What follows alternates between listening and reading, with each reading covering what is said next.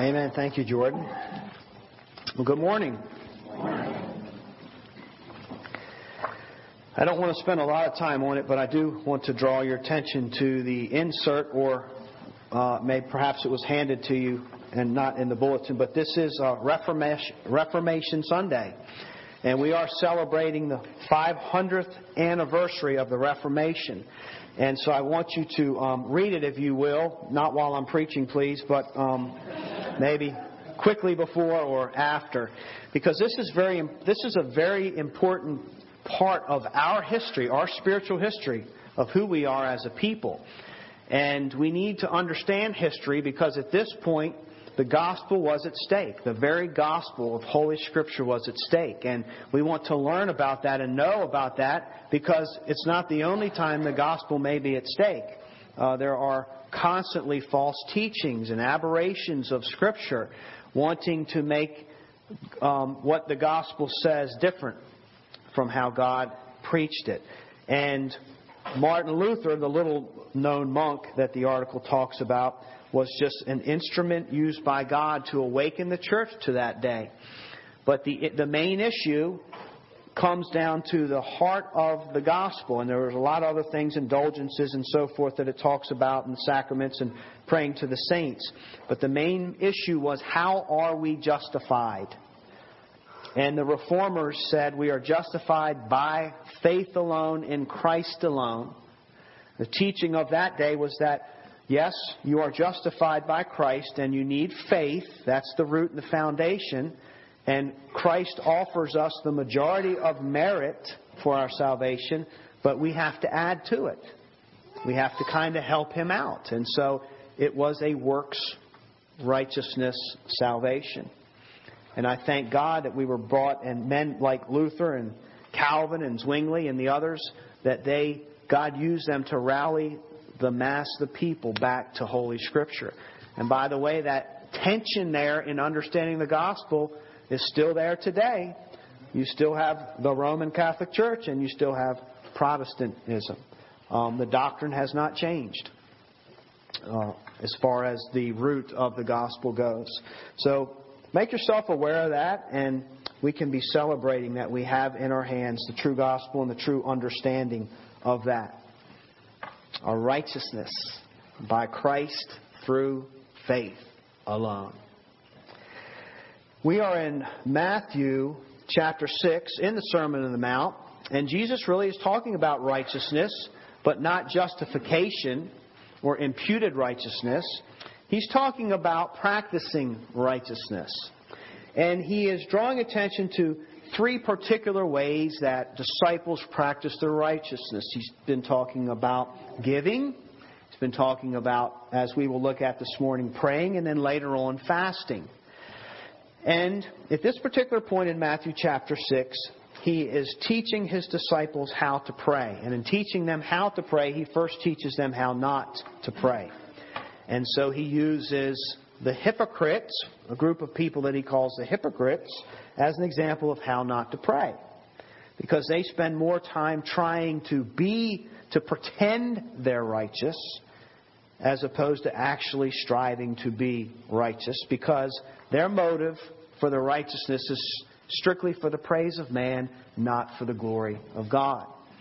Don't make your prayer or your righteousness about yourself. It should always point to God. And then the other way not to pray, of course, was the example of the pagans and how they prayed. And they prayed loudly and repetitiously and really desperately, because they just had no assurance and confidence that the gods up there, as many as they believed in, were even hearing them or even cared about their lives at all. And so they had to kind of throw a little fit down here, hoping to catch the attention of one of the divines to get some help. And Jesus is teaching us that's not how prayer works. The God of heaven is nothing like the pagans think He is. He knows what you're going to say before you even say it. That's how much He cares. And that's how all-knowing He is. And then He begins to direct us, well, then how do we practice righteousness? And it's more of a secret thing. It's more of a private thing. It's a devotional thing before you and God. The motivation always stays relational and personable, quiet. It's not a show. It's a real life lived out in adoration and love by the people of God. We looked at this prayer, took kind of an overview, a mountain view of the prayer last time, and saw that two important things stand out. One is that it's intended to be a model prayer or a teaching prayer. And it is helpful to memorize it word for word by all means. But the idea is that our prayers should look something like this. Now, we can do freestyle and just pray however we feel so inclined, but that doesn't mean that we're actually praying as God intends for us or in a way that blesses Him.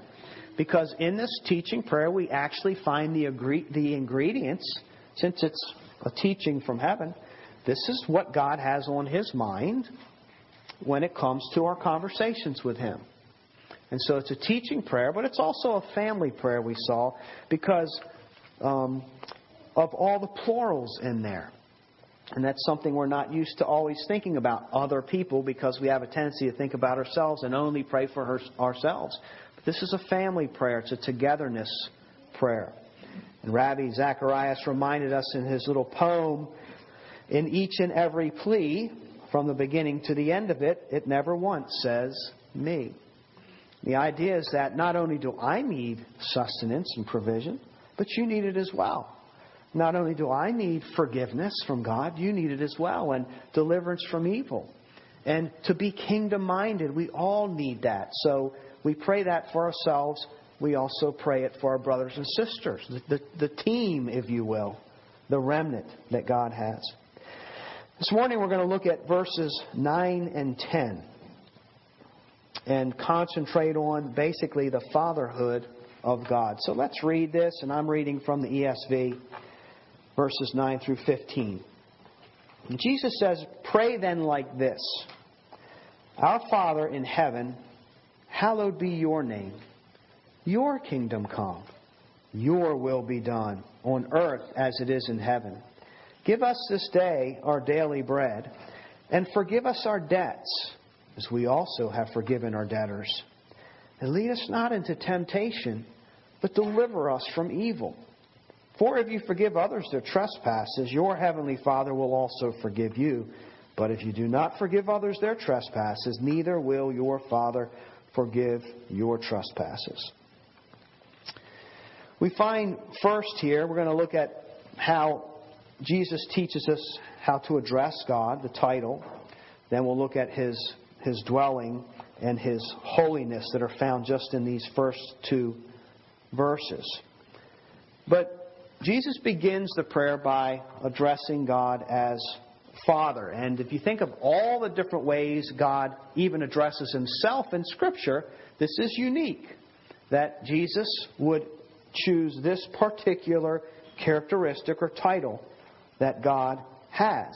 He appeals to the fatherhood attribute of God. In our post-Christian culture, many today don't have a good perception of fatherhood. And that might be a stumbling block for some to try to perceive a relationship with God in the terms of fatherhood. We hear terrible stories of abusive fathers or absent fathers, deadbeat fathers. And many people, unfortunately, carry a lot of anger and disappointment in their hearts in relation to their earthly experience with their earthly father and the failures that come in that. And we recognize that there are true negative perceptions of fatherhood. But baggage or no baggage, this is the title that is ascribed to God. This is how God Himself wants to be addressed by His children. And He will not change, or He will not bow to our cultural preferences and wishy-washiness. And God's not like a politician that needs our vote and needs to conform to the culture in order to get certain affirmation from us. He is what He is. He's being perfectly true and genuine to His being. And this is how He how He addresses us and how He wants us to address Him. He feels no shame in this. Now, this does not mean that He is a man as we think of our earthly manhood. Jesus was fully man, like we are men, and fully God.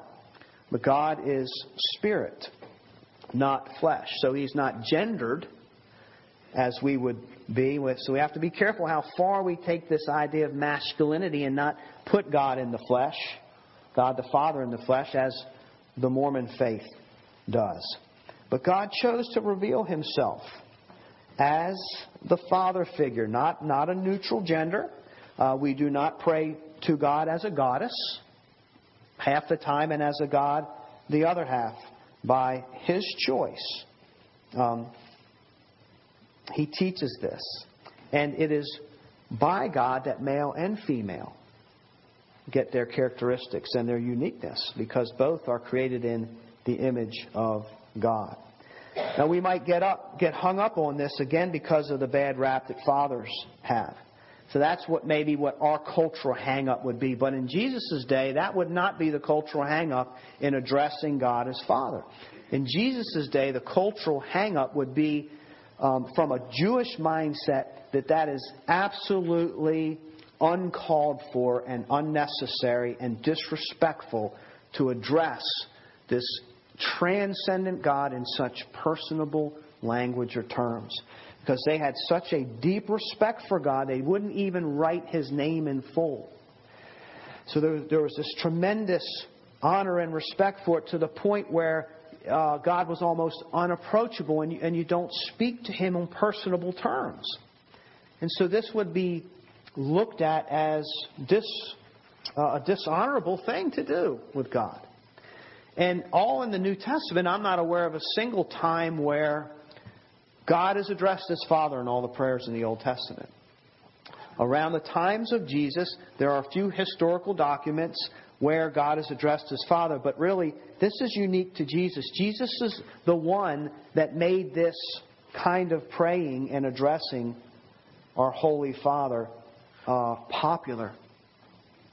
Now, we don't even think twice about it, but this is rather new, relatively new, in the way Jesus addressed Him. And Jesus addresses God as Father no less than 60 times in the Gospels. He's constantly talking to His Heavenly Father. Verses like, Father, into your hands I commit my spirit, in Luke 23:46. And the word used for Father is the Aramaic word Abba, which I think is special because in our culture, our first words may be Mama. We hope it's Dada or Daddy, but most of the times, unfortunately, most times it's Mama. But there's always that little competition. But then we graduate. We when we're in our teens, we're not still saying Dada. It graduates to Dad or Father or Pop or whatever. But in that language, Abba it just grows with you and you continue to use it. It's just the endearing term for Father. Jesus says again in Mark 14:36, Abba, Father, all things are possible for you. Remove this cup from me, yet not my will, but what you will. So Jesus regularly addressed God in a way that none else would dare, really, in that day and age. And I think perhaps what's even more remarkable is the fact that this is just not a special term for the only begotten Son to address His Father. But Scripture teaches us and welcomes us as adopted children into the family of God to also address Him as Father. We are encouraged to approach God with this mindset. As Romans 8:15 says, the Apostle Paul, you did not receive the spirit of slavery to fall back into fear, but you have received the spirit of adoption as sons, by whom we cry, Abba, Father. It's just a beautiful, beautiful picture of warmth and safety and inclusiveness. And a popular thing to do today, of course, is to say that all of mankind are God's children. Or put another way, God is the Father of all. It's a very popular thing. Politicians say it. Different religious leaders say it. And the idea is to try to bring unity out of diversity. And it's a true statement as long as we understand it in the sense that we can trace our humanity back to the one man and woman, Adam and Eve, who were created by God. In that sense, by creation, God is all of mankind's Father, but not by salvation. And it's an important distinction that our culture doesn't always make. And there's this assumption, well, if God is the Father of all, then we must all be His children in a salvific way, and that's not the case. In John 8, Jesus even says to some of the people of God that you're the child of your father, the devil. And He says that because they were acting more like they were created in the image of the devil than they were in the image of God. So, in a creation sense, yes, but in a salvation sense, it is only those that have placed their faith in Christ that are adopted into the kingdom of God. Galatians 4:6, the apostle also says, "And because you are sons, God has sent the Spirit of His Son into our hearts, crying, Abba, Father." Isn't it interesting that when the apostle Paul introduces this, it's crying, Abba, Father. It's almost like you sense this release or a relief of, I've found my true Father. I'm home in that sense. And we get to be there in the presence of God as His true children. So we address God as Father. And there is somewhat of a metaphor, if you will, drawing from earthly fatherhood. And a good question to ask is, okay, if this is the picture God has given us, what do we take and what do we leave behind as far as relating to our spiritual father somewhat in terms of our earthly father? What do we take and what do we leave behind?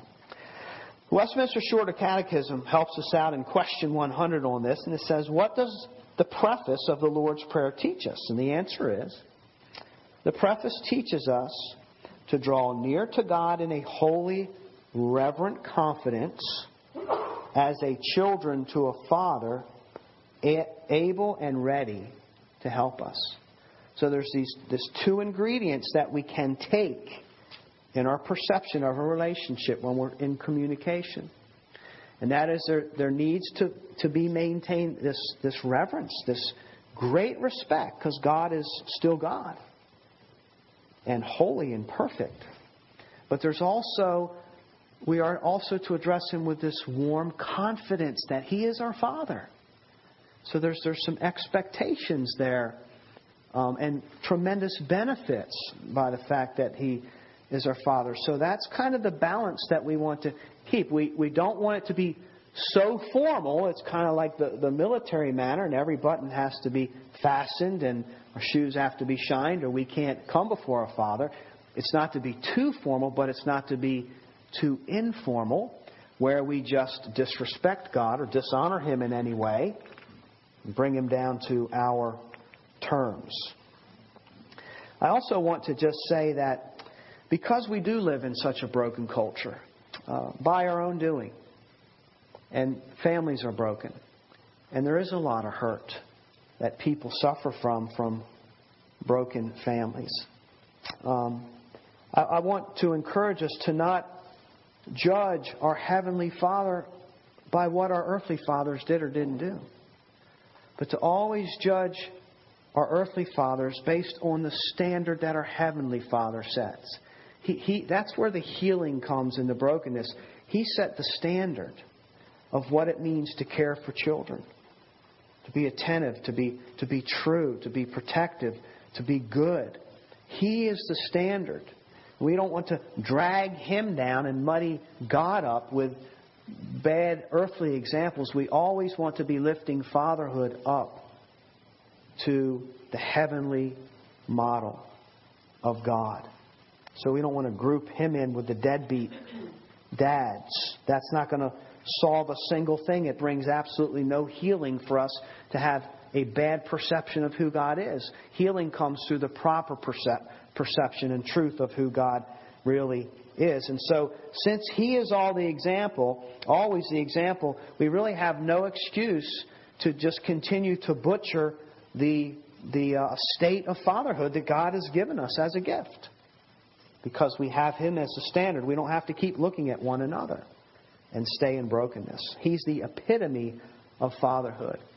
And He says in the Psalms, a sweeping remark, I am the father to the fatherless.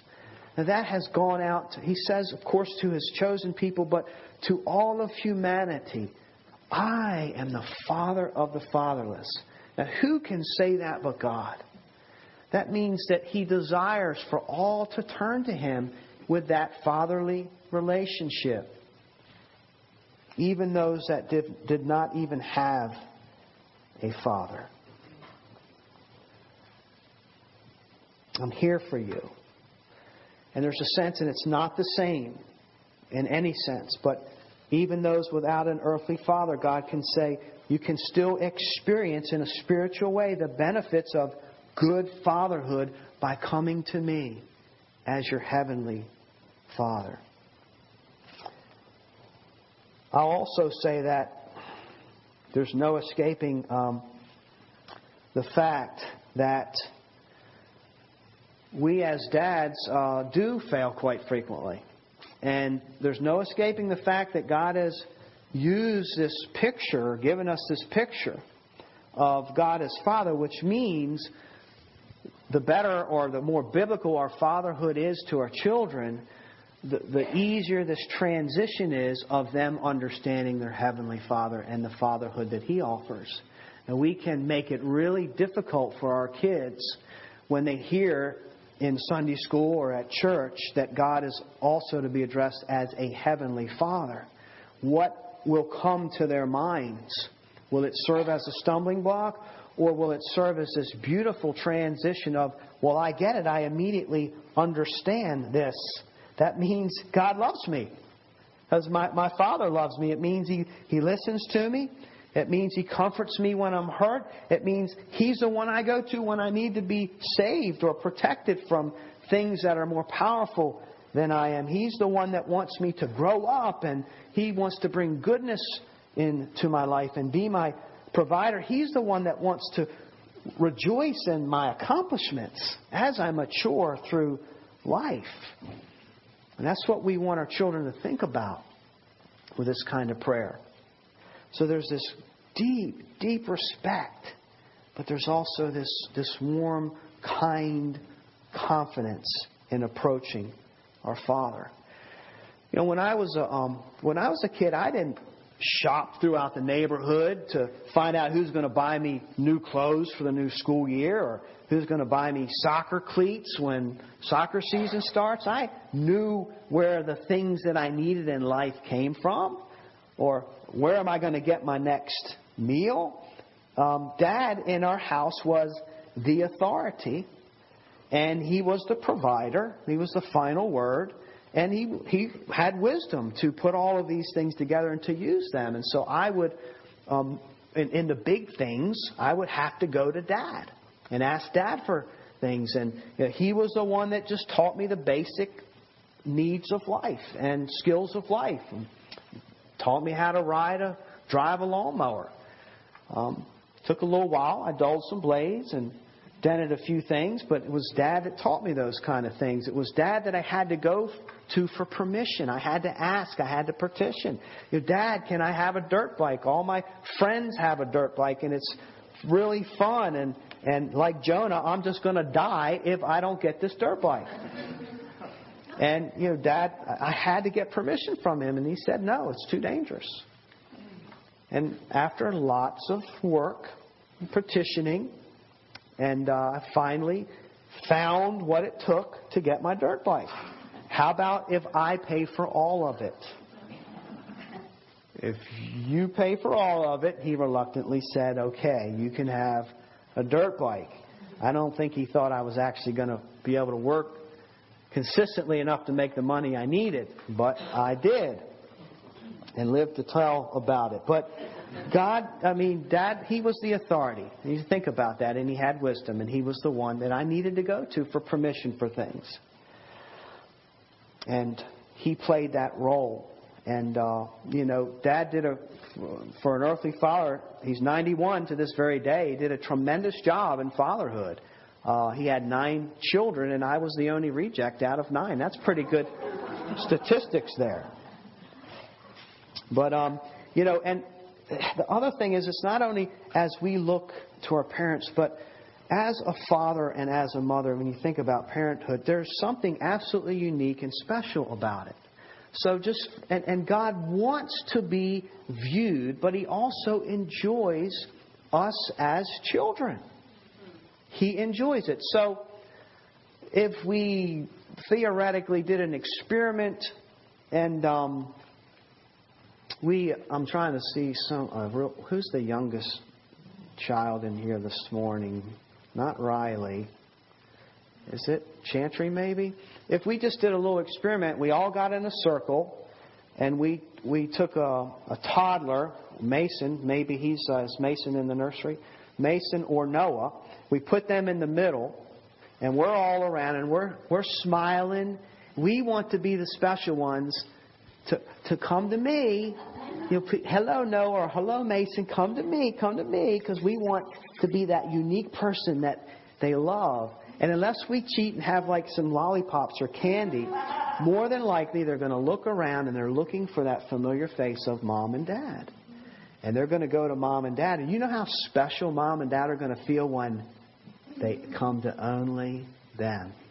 God enjoys that when we come to only Him for the things that He has set Himself up to play a certain role in our lives. He has made promises of commitment to us. And He loves when we come to Him uniquely and specially and warmly and look and even depend on Him for those things. Even yesterday at Hunter's birthday party, as some of the families came with their little kids, it was neat for me to watch because the little kids are all excited. They get there and they're looking around. They see the games. They see their friends. And they just quickly take off from Mom and Dad. No longer holding hands. I see something better. But it's not long before I see little kids walking around with pouty faces. Why? Because they ran a little bit too far away from Mom and Dad and now I can't find them anymore. But you lift them up and as soon as they see them again, the world is just right again. Because there's Mom and Dad for me.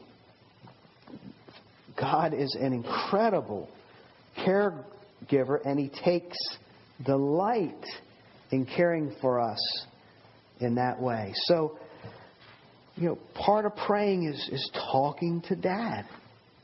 It's working life out with Dad, our authority. We need permission to do certain things. What does Dad have to say about it?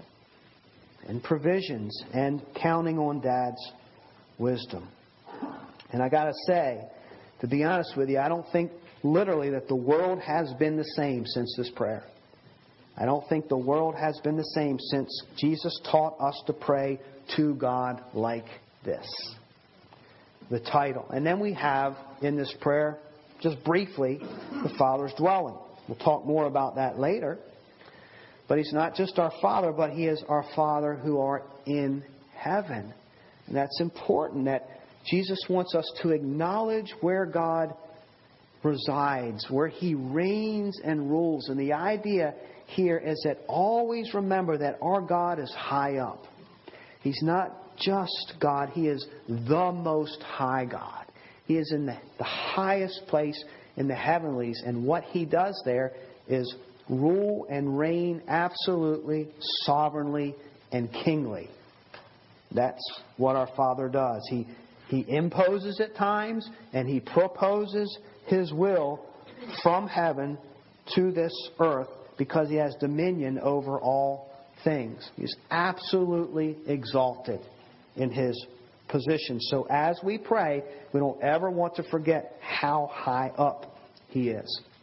Ecclesiastes 5:2 reminds us of this. He says, "Be not rash with your mouth, nor let your heart be hasty to utter a word before God. For God is in heaven, and you are on earth. Therefore, let your words be few. It's just another way of reminding us not to get too chummy. Keep that respect there. Keep that honor there. And God is honorable. We do our children absolutely no favors if we allow them to disrespect us. When God gives parents positions of honor and respect, and some of it is given by God and the rest of it has to be earned. But there's a position of respect there to be upheld. God is worthy of our respect at all times.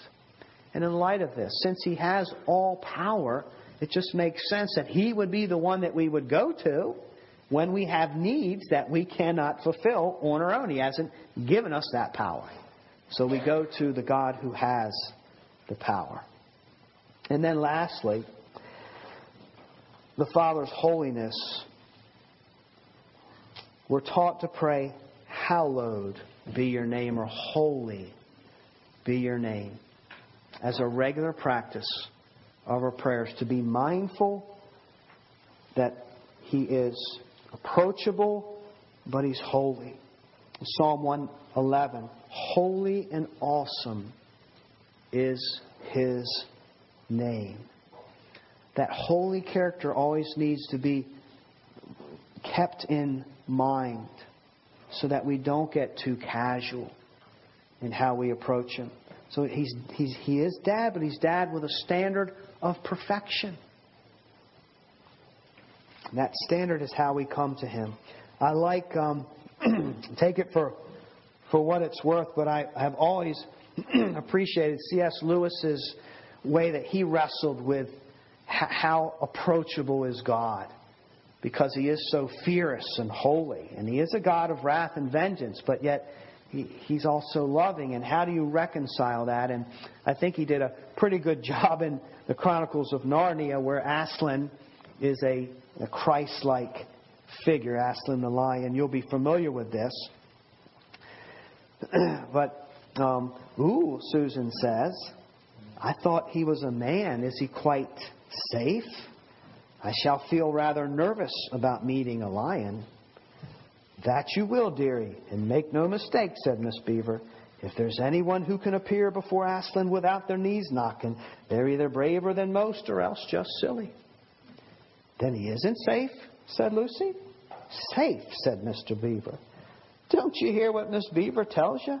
Who said anything about safe? Of course he isn't safe. But he's good. He's the king, I tell you. I just love the balance where you have the goodness, but without compromising the holiness, the purity. And I understand that the holiness can be rather unsettling and even dangerous, but we need a holy God. We need a holy God. We need a pure and perfect God. We don't want a flawed God. We don't want a capricious God. A God that may or may not hear, may or may not know, may or may not be able to help. There's enough of flawedness among us and even with other religions. God holds the title of unflawed Father. That means that we're always going to get truth. We're always going to get what's good. There are no hidden motives with God. There's no manipulations with God. It's always pure and just, and it is what is genuine, and it is what brings Him the most glory and what blesses us the most. Because the more we bring Him glory, the more blessed we are as a people. That's what we need to elevate ourselves in that. And it's holiness without compromising the love, without compromising the compassion. They don't compete against each other. It's not to be removed. It's just an intimate relationship that's based on purity. And it's personable. You might say, I've never seen that person. I don't know that person. But if you say, I know that person personably, it means you know them well enough to know some of their personality. There's some predictability there. That's how well you know them. God has a personality as a being. And this is part of it. And we need to know this aspect of our Heavenly Father. He is pure. He is holy. I like what he said in Leviticus chapter 10, verse 3. Among those who are near me, I will be sanctified. Same word for set apart or holy. I will be. Even those that are near me. He's talking to his people that are worshiping him. Before all people, I will be glorified. And there are some, fortunately not many, but there are examples in Scripture where God just said, enough is enough. You're not going to dishonor me like that. You had Aaron's sons who offered strange fire and felt the burn for it, so to speak. You have, I think it was Uzzah who reached out to touch the Ark of the Covenant, and you just don't. The message, you just don't dishonor me. There is that unsettling part of it there. God is going to be respected and honored. What does it mean to be holy? What does it mean to be hallowed? Well, basically, the biblical definition is just set apart. God is set apart. And of course, when we come to faith, He sets us apart. The whole Old Testament worship system was God taking things and setting them apart. This bowl's for me. You're going to create this curtain. It's set apart. This is set apart. So all these things that are set apart are only for the worship of me because I am a set apart God. And God sets us apart through Christ. It's all about holiness, holiness, holiness. There is no one holy like the Lord, 1 Samuel 2:2. As high as the heavens are above the earth, so is our holy God high. The sum total of holiness is our Heavenly Father. So this is what Jesus is asking us to pray. It's a petition. Holy be your name, Father. When's the last time you spoke to your Heavenly Father in those terms? I want your name to be holy. That's what we're asking when we pray this. I want you to manifest yourself as the holy God that you are in this world. Manifest yourself as the holy God that you are in my life. I want your name to be hallowed. Live up to it. Live up to your perfect reputation. Make yourself known as who you really are. But we're also asking that God be seen as holy by others. That others would recognize God's holiness. Not just that He would be holy, but that others would recognize it. That we would recognize it. That we would consider that and account for that. Treat Him as holy. Philip Ryken says God's name is hallowed when human beings declare that He is holy and give Him the honor He deserves. So there's a sense when we pray this prayer, we're also saying, God, help me hallow your name. Help me live a life and think about you, treat you as the God you really are. So to pray this and then not to live a holy life is to not answer our own prayer. Slowing down a little bit and kind of nearing the end here, I want to help this sink in as we think about approaching God in these terms. And read a story by Spiros Zodhiates in his book about the Lord's Prayer. Just to kind of wrap things up. The story is told of a wise and benevolent king who was loved and honored by all his subjects. And one morning, each week, he opened his throne room to the general public. And on that morning, he would hear grievances and listen to petitions, making himself available to meet the needs of his people. There was one man who faithfully came to see the king week after week. And he never bothered the king with a single complaint or request. He simply stood at the back of the throne room. And after a while, this began to puzzle the king. Who was this man who came every week, and why did he come if not to ask for help? So one day the king summoned the man to approach his throne, and he inquired after his business. Your Majesty, the man said, when I was a young man, I committed a crime, and I was sentenced to death. Yet as I was dragged through the streets to the gallows, I saw you riding on your horse and cried out for mercy. Since I was such a young man, you granted me a royal pardon and commanded me to be released. That is why I come to stand in your presence every week. I do not come to ask for anything. What more could I ask for? You have already given me my life and my freedom. I come only to pay you homage, to honor you as your devoted servant. I just think some of what is missing when we don't immerse our heads in Scripture and instead immerse them in culture. It's just being in the presence of God without even asking Him for a single thing based on the pardon that He has already given us. Is that not enough to make Him so worthy of our adoration and love and devotion? Whether or not I get that dirt bike. But just for who He is and what He has already done. Our hearts are brimming over with gratitude and praise to our Heavenly Father. Christ has given us the freedom. He's given us the righteousness. He's opened the door and made God approachable to us. I like what Philip Ryken says. Once it was God's holiness that separated us from God, the holiness of His being. Now it is God's holiness that brings us to God. The holiness of the perfect sacrifice Jesus offered for our sins on the cross. Let us hallow the name of our Heavenly Father. So as we close, we just want to think to ourselves and conversate with God, the Holy Spirit. Are the choices that we're making in our lives hallowing the name of God?